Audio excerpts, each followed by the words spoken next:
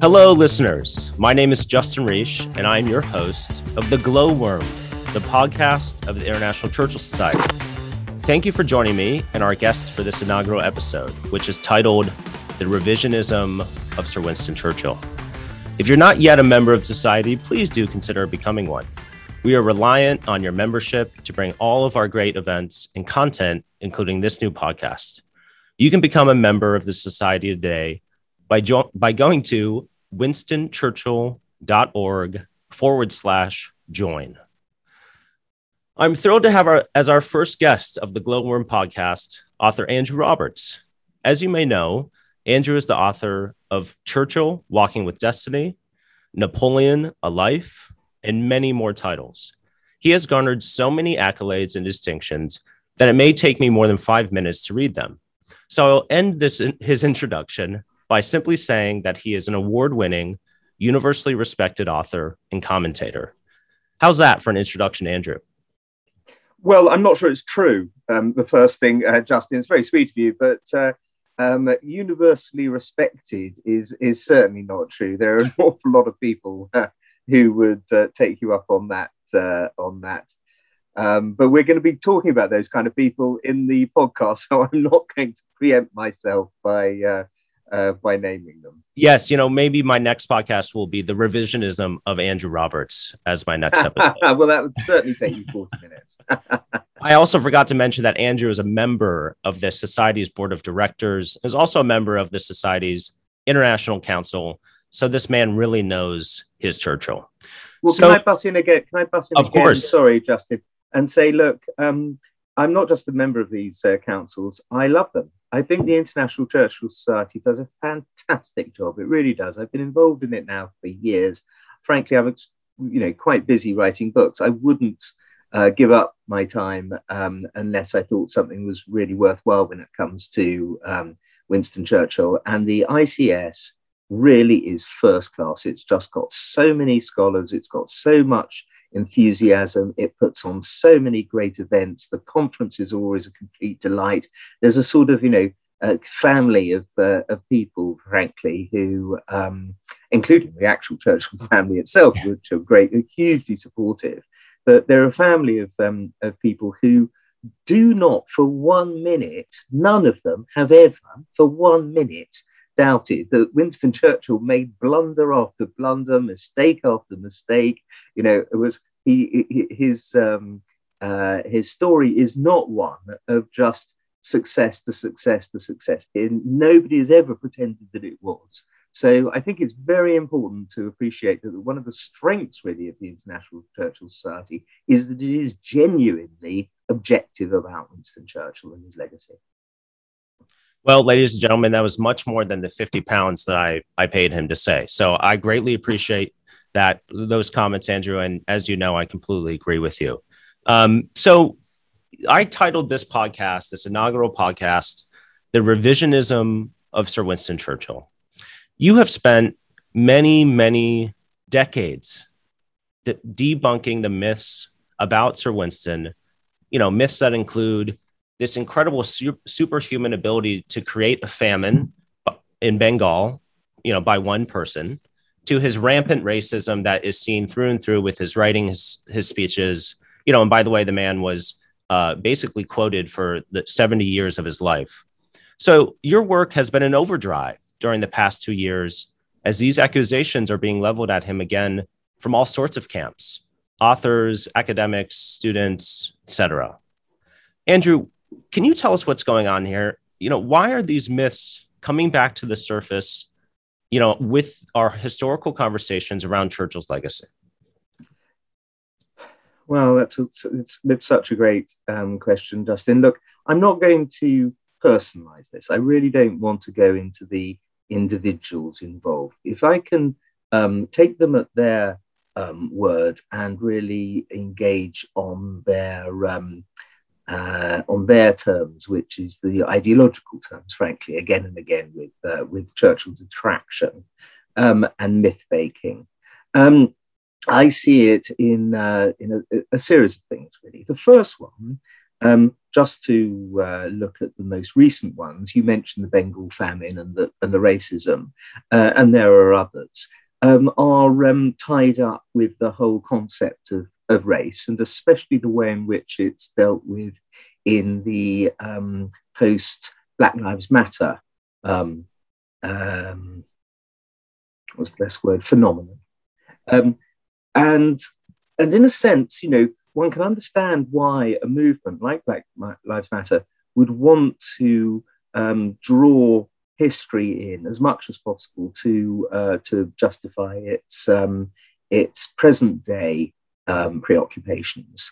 But again and again, the actual history that they use just simply does not, in terms of sheer evidence, support their view. You mentioned the Bengal famine, so let's start with that. The Bengal famine started in 1942 with a horrific cyclone, a hurricane, as you call them in the States, cyclone in the East. And it knocked out and it's not unknown, there were cyclones in Bengal, there have been cyclones in Bengal for hundreds of years. But you would think, at the creation of Earth, cyclones happen.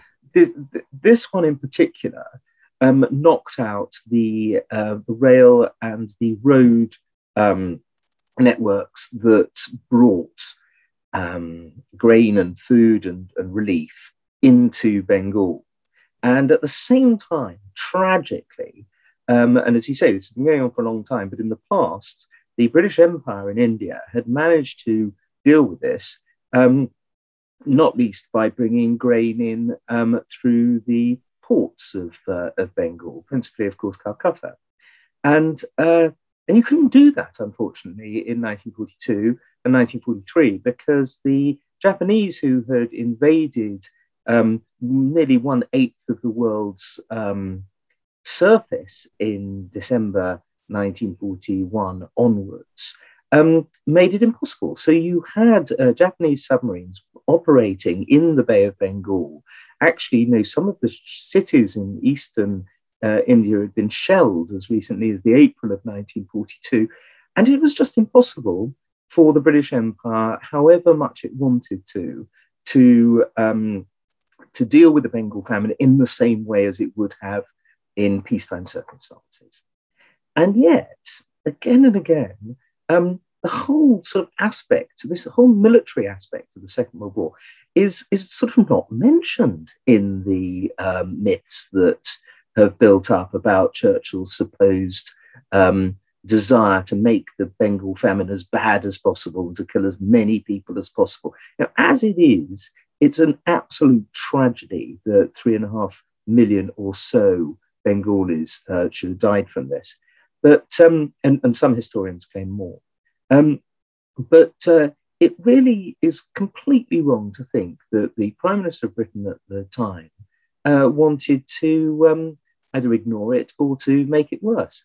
And the worst thing is that we have documents, many of them, from Winston Churchill himself to the Viceroy of India, talking about trying to alleviate the famine. We have hundreds of thousands of tons of barley, but also other cereals and grains that were rushed to Bengal.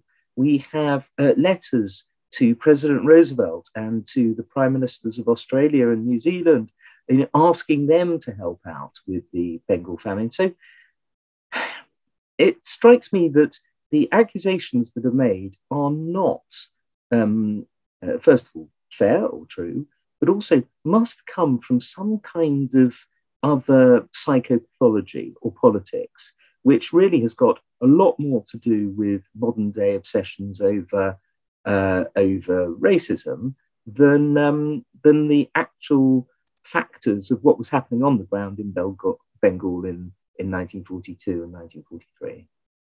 And Andrew, to your point of these, what historians would call primary source documents, allow me to read you a directive to the Viceroy Designate from the War Cabinet, initial WSC, of course, Winston Spencer Churchill. This is 8th October 1943.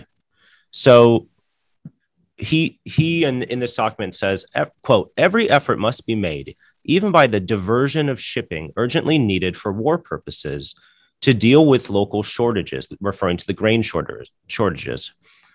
But besides this, the prevention of the hoarding of grain for a better market and the fair distribution of foodstuffs between town and country are of the utmost consequence. That surely sounds like to me that he cares, and that he's from his position as prime minister, with a bunch of other things on the stove heating up, is attempting to do all that he can from thousands of miles away to assist with this grain shortage. Well, certainly. I mean, if you're if you're the kind of Winston Churchill that some people have been making out, this sort of maddened racist who wants to kill as many Bengalis as possible and hates everybody who's non-white and all of these kinds of absurd myths. If he was such a person, he wouldn't be going around sending messages like that to the Viceroy. And the one you've quoted is an extremely good one, but there are many others, and not just to the Viceroy, as I mentioned earlier, they're to other world leaders. So just on the grounds of the evidence alone, the sense that Churchill, recognised that something needed to be done as soon as possible, is a very powerful one. And you get it not just from these documents, but actually from what happened, from what did take place on the ground. So I don't know.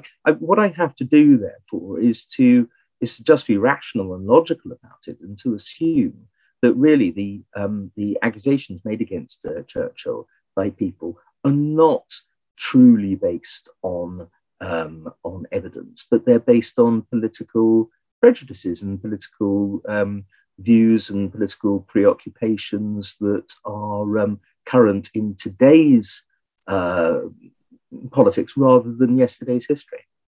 And to your point about 1942, 1943, Andrew, I'm not sure if you were alive then, but there were no iPhones back then. There was no GPS system.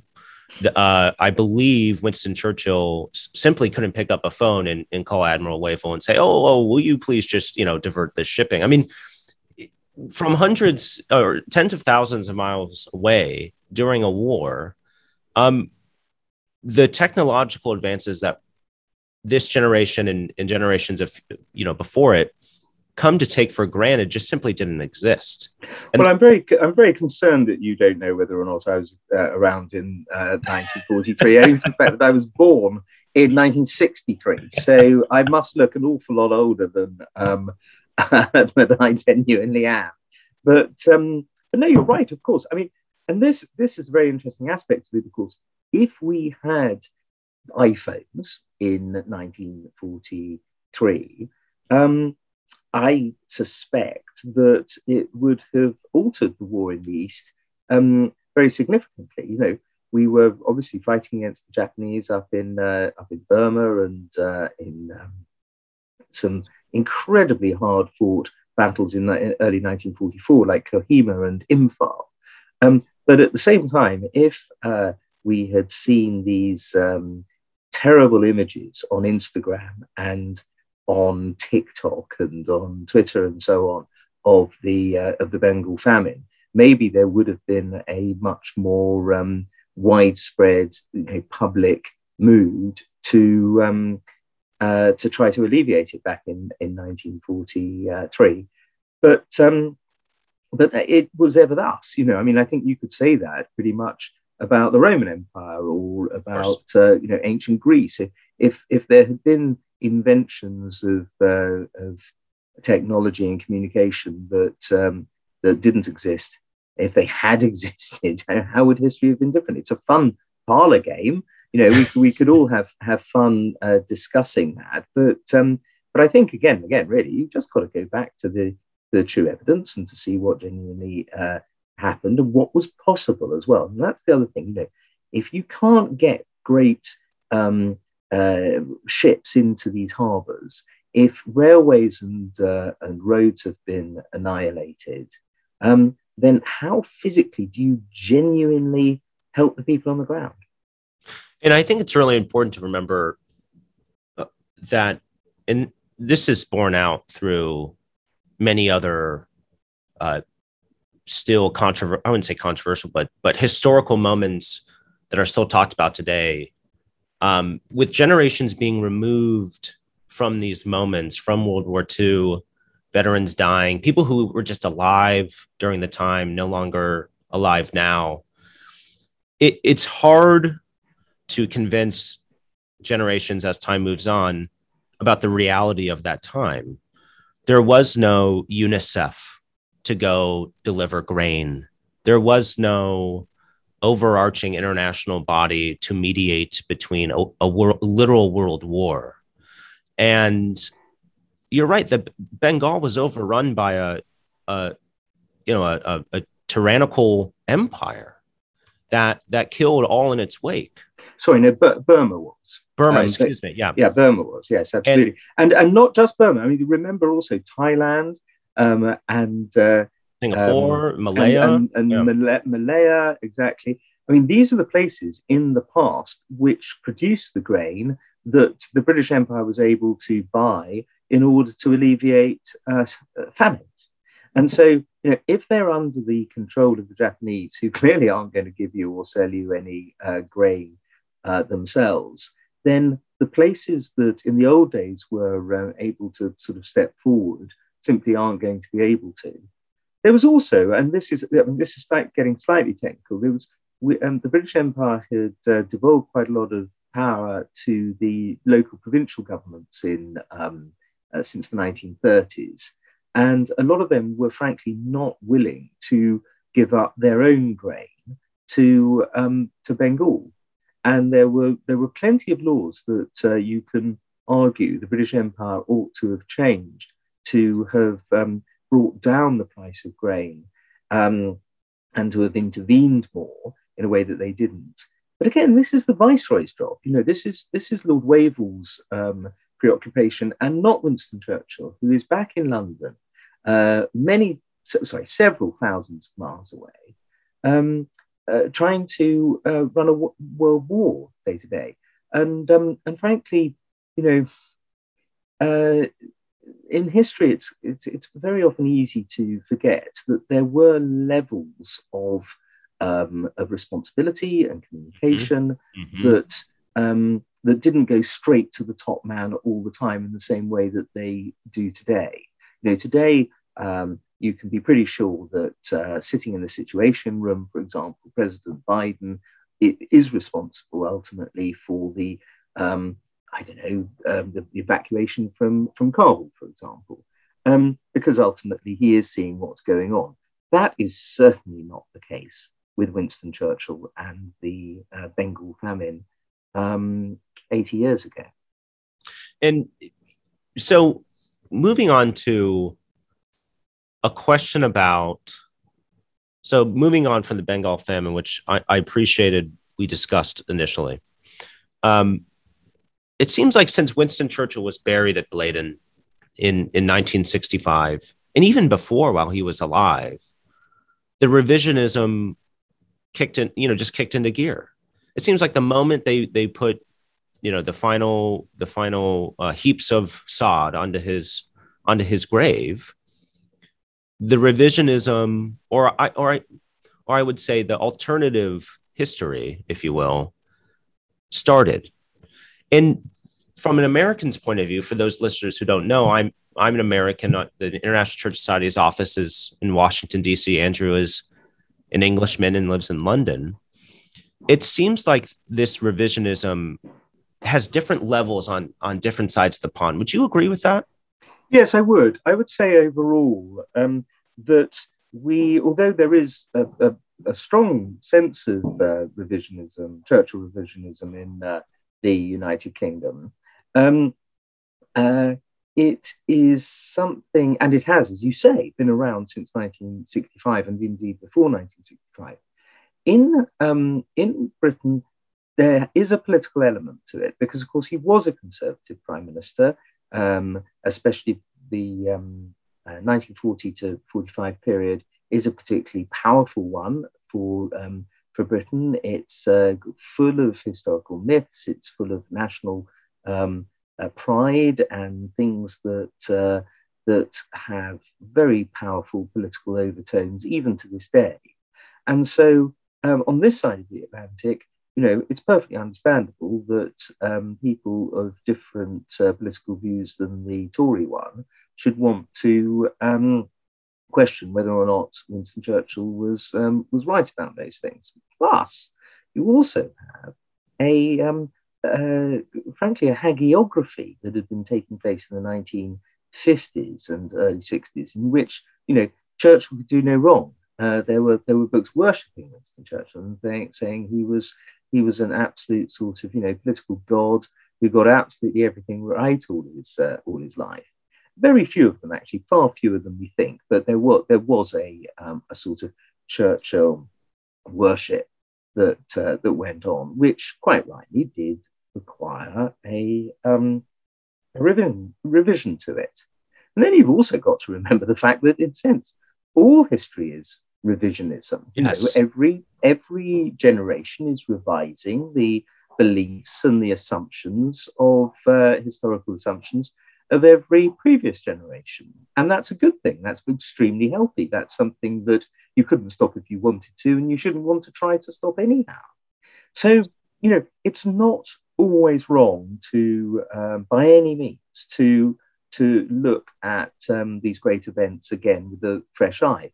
The only thing that I complain about is that you've got to use the evidence. You've got to go back to what you can prove. You've got to use that kind of sort of nous, that kind of rationality, I suppose, that makes you feel, really, is this likely? And in many ways, that's all that a historian can ever do, is just to sort of have that little nugget in the brain saying, is this likely to have happened? And when one reads about Winston Churchill wanting to kill millions upon millions of Bengalis, to go back to that particular incident, the fact is, that you don't get those alarm bells ringing if you're a sensible and serious and substantial person who believes in evidence. You just don't. It's just not there. And so I think it's worthwhile, therefore, to look at those historians who are claiming that he was a genocidal maniac and a war criminal and all of those other things that he's been accused of being, and to wonder where on earth they're coming from.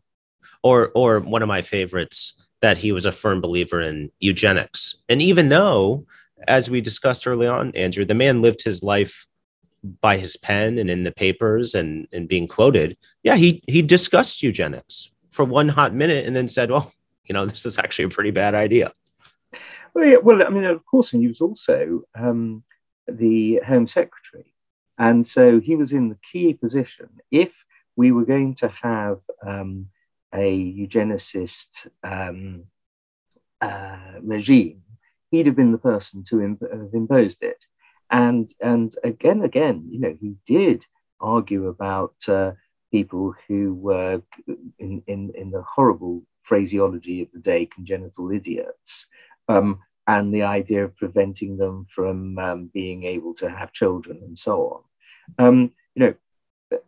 That's what the eugenics movement was discussing, and that's what some people like H.G. Wells and the Webbs, very advanced socialist thinkers. I think George Bernard Shaw was involved in the eugenics movement as well.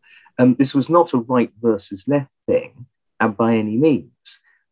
But had Churchill been a sort of convinced eugenicist, he'd have done something about it. Mm-hmm. But he didn't. There's no sort of act of parliament or anything like that this very powerful and very impressive Home Secretary ever put into operation in the eugenics field. So again, I think it's very important to go back to the evidence, and also this sort of historical sense that I was trying to talk about earlier, about whether or not it feels right.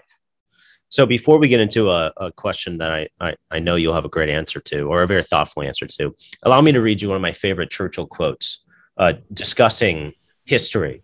This is, as you know, as Andrew knows, but for listeners who don't know, this was during his eulogy to Neville Chamberlain. He said, quote, "History, with its flickering lamp, stumbles along the trail of the past, trying to reconstruct its scenes, to revive its echoes, enkindle with pale gleams the passion of former days," end quote. So even he himself understands that history is at best an amalgamation of facts and anecdotes laid across greater socioeconomic political trends at the time. Well, he was making that speech, of course, also in November 1940, and it's the eulogy, as you mentioned, to Neville Chamberlain, his political opponent, and later his political ally. It was made in a freezing cold Westminster Abbey, because they'd had to take all the beautiful stained glass windows out because they feared that they would be bombed out, which they would have been had they not taken them away. And so it was completely freezing, and there was snow on the ground outside. And he gave this speech, which for my money is in the top 3 or 4 Winston Churchill speeches of all time. And you gave us 3 sentences of it. Sentences, by the way, that I've always tried to memorize. And because of the adjectives there, I've never really been able to. I'd love to be able to just sort of come out with those 3 sentences and more, because it then goes on to say, and if you've got it in front of you, please do quote it, but if not, I'll try. He then goes on to say, what is the work of all this? And he argues that it's only by the statesman, through the sort of moral exercise of his judgments, that he can protect his conscience, and in that you really do see the great Churchill, the great Winston Churchill, who is somebody who is wrestling with the horrible fact that his now ally, previous enemy, is dead. Mm-hmm. He's standing there in Westminster Abbey talking about him. He could have denounced him, although politically that would have been a very stupid thing to have done, because there were so many Chamberlainites in the House of Commons. And instead, he writes this almost Shakespearean eulogy of utter beauty about the morality of statesmanship. And as I say, it's worth reading. The whole speech is very much worth reading, but those 2 paragraphs are ones that that people should, I think, go back to again and again. I will do the listeners a favor. I'll read those final sentences. So he says, quote, "What is the worth of all of this? The only guide to a man is his conscience. The only shield to his memory is the rectitude and sincerity of his actions. It is very imprudent to walk through life without this shield, because we are so often mocked by the failure of our hopes and the upsetting of our calculations. But with this shield, however the fates may play, we march always in the ranks of honor." And Churchill, brilliant. He marched. It's wonderful stuff. He marches there still because, as those lines imply, the fates played with his career more than any other single British statesman. Backwards and forwards, he was up and down, he was in, he was out. He was, nobody has suffered the kind of reversals of fortune in British politics that he has. And yet that shield that he had, the rectitude and his honour, was enough to protect him. And that's why, in a sense, it's easy for somebody like me who spent, as you kindly mentioned, 30 years writing about Winston Churchill, to get angry with some of these people who try to imply that honour didn't matter to him, that he was just a opportunist who was willing to use any circumstance to try to get on and become prime minister. that is, I don't think that gets to the real Churchill at all, and to denigrate him in that way is truly sort of wrong. Moving on to this question, and I will say in unlikely comparisons in history, which is a fun segment I like to host on this new podcast. This is the first one. Speaking of cold speeches, or speeches in the cold, I think we're all grateful that Sir Winston Churchill did not have the same fate as our short-lived American president, William Henry Harrison, who unfortunately passed away from pneumonia after giving his inaugural speech in the cold without an overcoat. So maybe Churchill put his overcoat on after reading his sad fate. Social media, Andrew, you have Twitter, you're active. I haven't seen you get in any Twitter fights. But my question for you is, as a professional historian who, as you just said, has spent decades, going to archives, reading boring, diaries for that little nugget. Is social media destroying a human's ability to have complex thinking, nuanced, complex thinking about a very complex man or situation? If you haven't detected in my voice, I firmly believe it is. But what do you think? What is the effect of social media? I'm not convinced you're right. I use it. I have got involved in a couple of sort of side swipes, I suppose, not these long struggles, because frankly, it just takes up so much time if you do that. But I do use it to make my point of view. What I don't then do is to try to argue against every troll who's sitting in his bedroom. I try and then go on and write another book and use social media to promote it. But you're really, I suppose, suggesting that because the 280 characters or fewer is the maximum that you can make a political point, that you're not going to get into some deep Aristotelian or Socratic discussion over the meaning of life. And of course that's true, but I think it depends on what you use social media for. If you use it in order to present URLs to longer pieces, to more thoughtful arguments, perhaps to podcasts like this, which I will be putting on my, LinkedIn and Facebook and Twitter and so on, and therefore people can access them. Then good on it. I think we would all. My friend Neil Ferguson described Twitter as the universal lavatory wall, and it's true. If you allow yourself to get into pissing matches with skunks, then it's only your own stupid fault, and it obviously means that you've got too much time on your hands. Yes, so I'm glad you take a more nuanced view than I do in terms of social media. So I'd like to, maybe we'll round out this conversation. Can I say one other? Sorry, yeah, can I just start in and say one other thing, Justin, which is about this idea that Twitter and social media have created a kind of global shortening of the attention span. Yeah. And I'm wondering whether that's true as well, because I noticed that when one goes to give talks or speeches, which I do an awful lot. I've got, I think over the next in October and November alone, I'm going to be giving 67 speeches. Oh my God. Just in those two, and that doesn't take into account podcasts or speeches over the internet. And so I'm constantly doing this, and I much enjoy it. I wouldn't do it otherwise. But, I find that we have a conversation of 30 or 40 minutes, like we're having at a literary festival. You'll then have an extra 20 or 30 minutes to ask what the public think.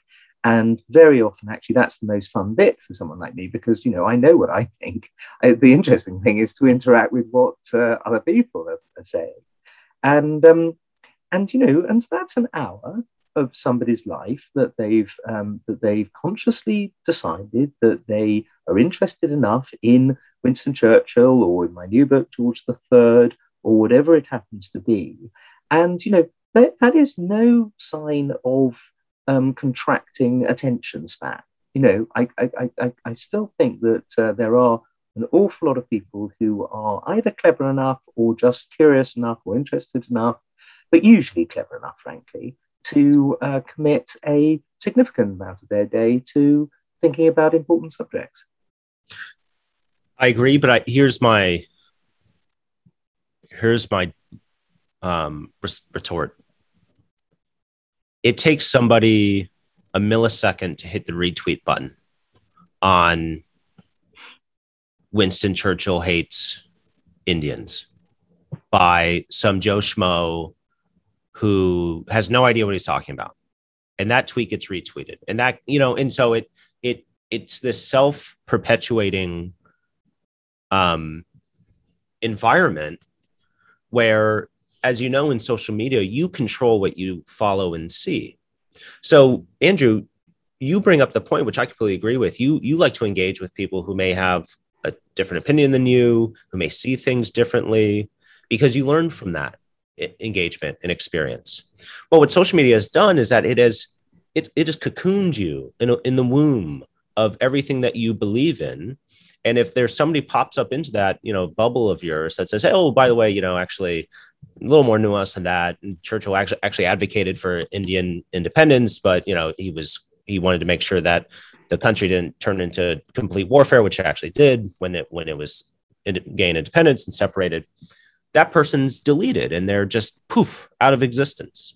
So my biggest fear is that any sort of unfactual point of view or hot take or whatever in pre-social media, if you had that platform, whether it was at a speech or a conference or whatever, you would probably have someone challenge you and there would be some sort of exchange of clever thoughts.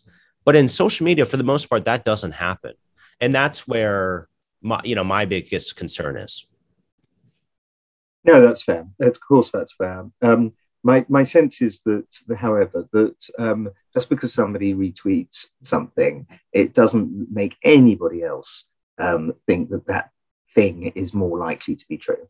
Fair enough. No, I completely agree with that. So let's end this great conversation with an article I believe you sent me, or I believe Randolph Churchill shared from the Eye, from Ian Burrell in the Eye. Do you remember this? Just a couple of days ago.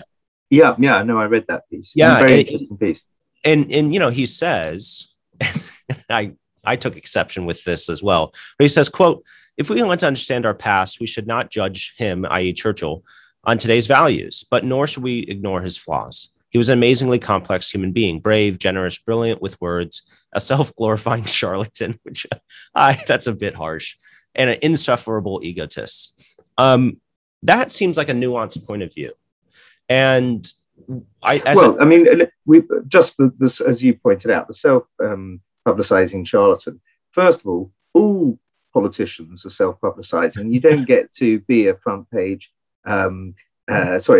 politician unless you publicize the things that you're saying. There's absolutely nothing wrong in politics with trying to get your message across. But charlatan, really? I mean, a charlatan is a sort of snake oil salesman. A charlatan is somebody who tells lies deliberately. A charlatan is somebody who is lightweight and fraudulent.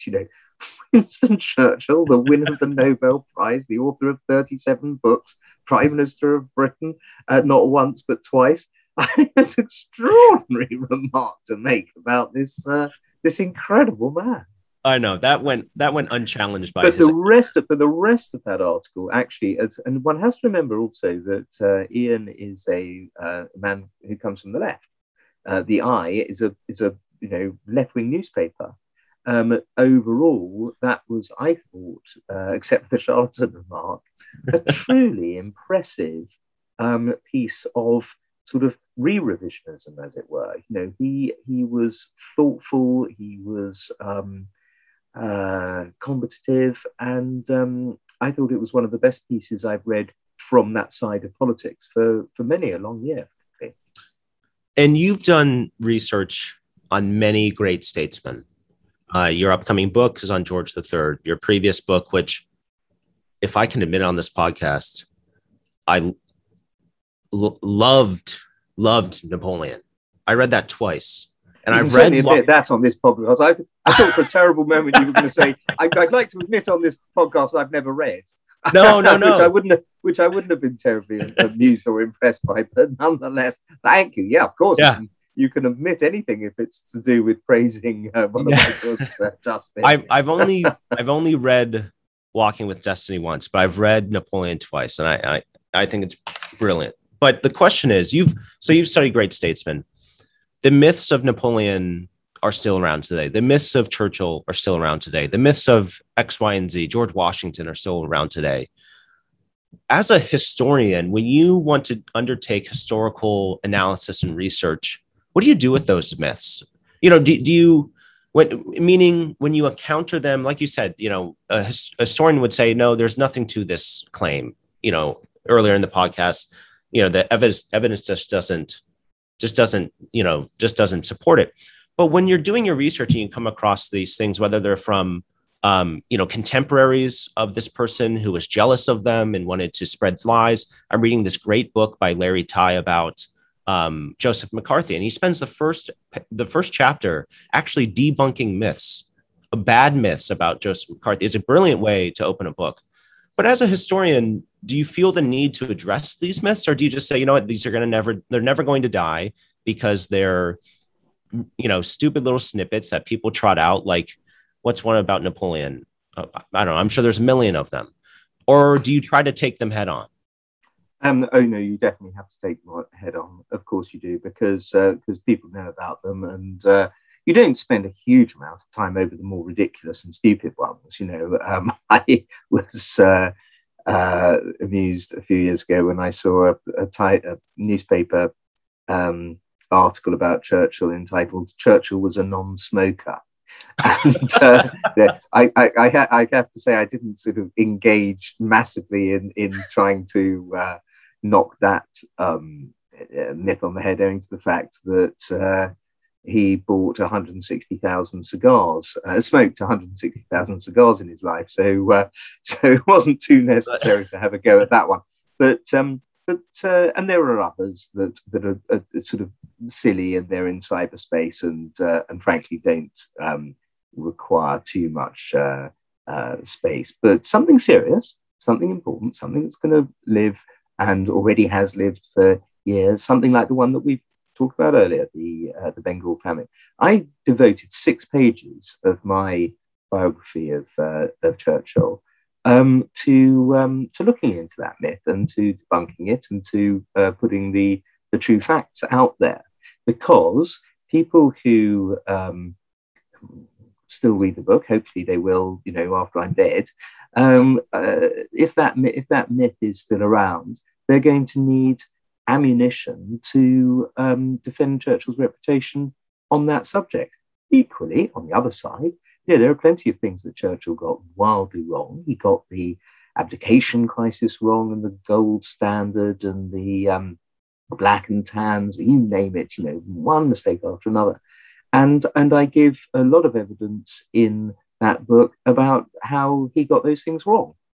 And so, if you're writing what you hope to be something that's going to last, an objective book, then you of course give both sides of the story.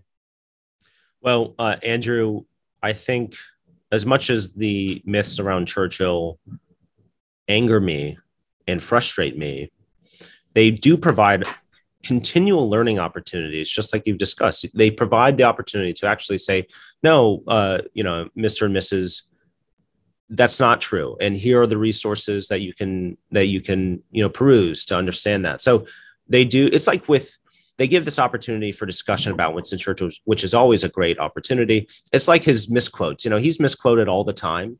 And I used to correct people, but for the ones that are, harmless, I actually encourage them because I say, and you can go to WinstonChurchill.org. You can pick up Andrew Roberts' book and you can find many more of those wonderful quotes about Winston Churchill. So I guess it does provide an opportunity for discussion. Well, my sense is that you go to Richard Langworth's wonderful Churchill in His Own Words, which is going to come out. There's going to be a new edition of that with an extra several hundred Churchill quotes in it. And if it's in there, then Richard will have stated it. If it's in the Apocrypha, he'll have stated that too. And there are chapters on red herrings that he has, famous things, if you're going through hell, keep going, for example. Churchill never said it, and you can see that, and there's a very good sort of index there that will explain to you what Churchill did and didn't say. Yeah, I actually use I have the Kindle version, and it's Kindle searchable on your laptop, so I actually search quotes in his book. And it's a brilliant resource for sure. Andrew, I appreciate your time. Listeners, if you do not know yet, Andrew has a new book coming out, George III. But that's published end of this month? Yes, absolutely. At the end of October, in fact. Wonderful. And Andrew will also be joining us October 7th through 9th for the 38th International Churchill Conference. You can learn more at WinstonChurchill.org. He'll be giving the inaugural Steve and Jane Poss family lecture. And Andrew, it is always a pleasure to speak with you. You can knock this off your list of 67 speeches that you're giving for the next 2 months. So I appreciate No, I can't. I wish I could, but unfortunately I can't. Thank you very much indeed, Justin. I've enjoyed it immensely. Take care, Andrew.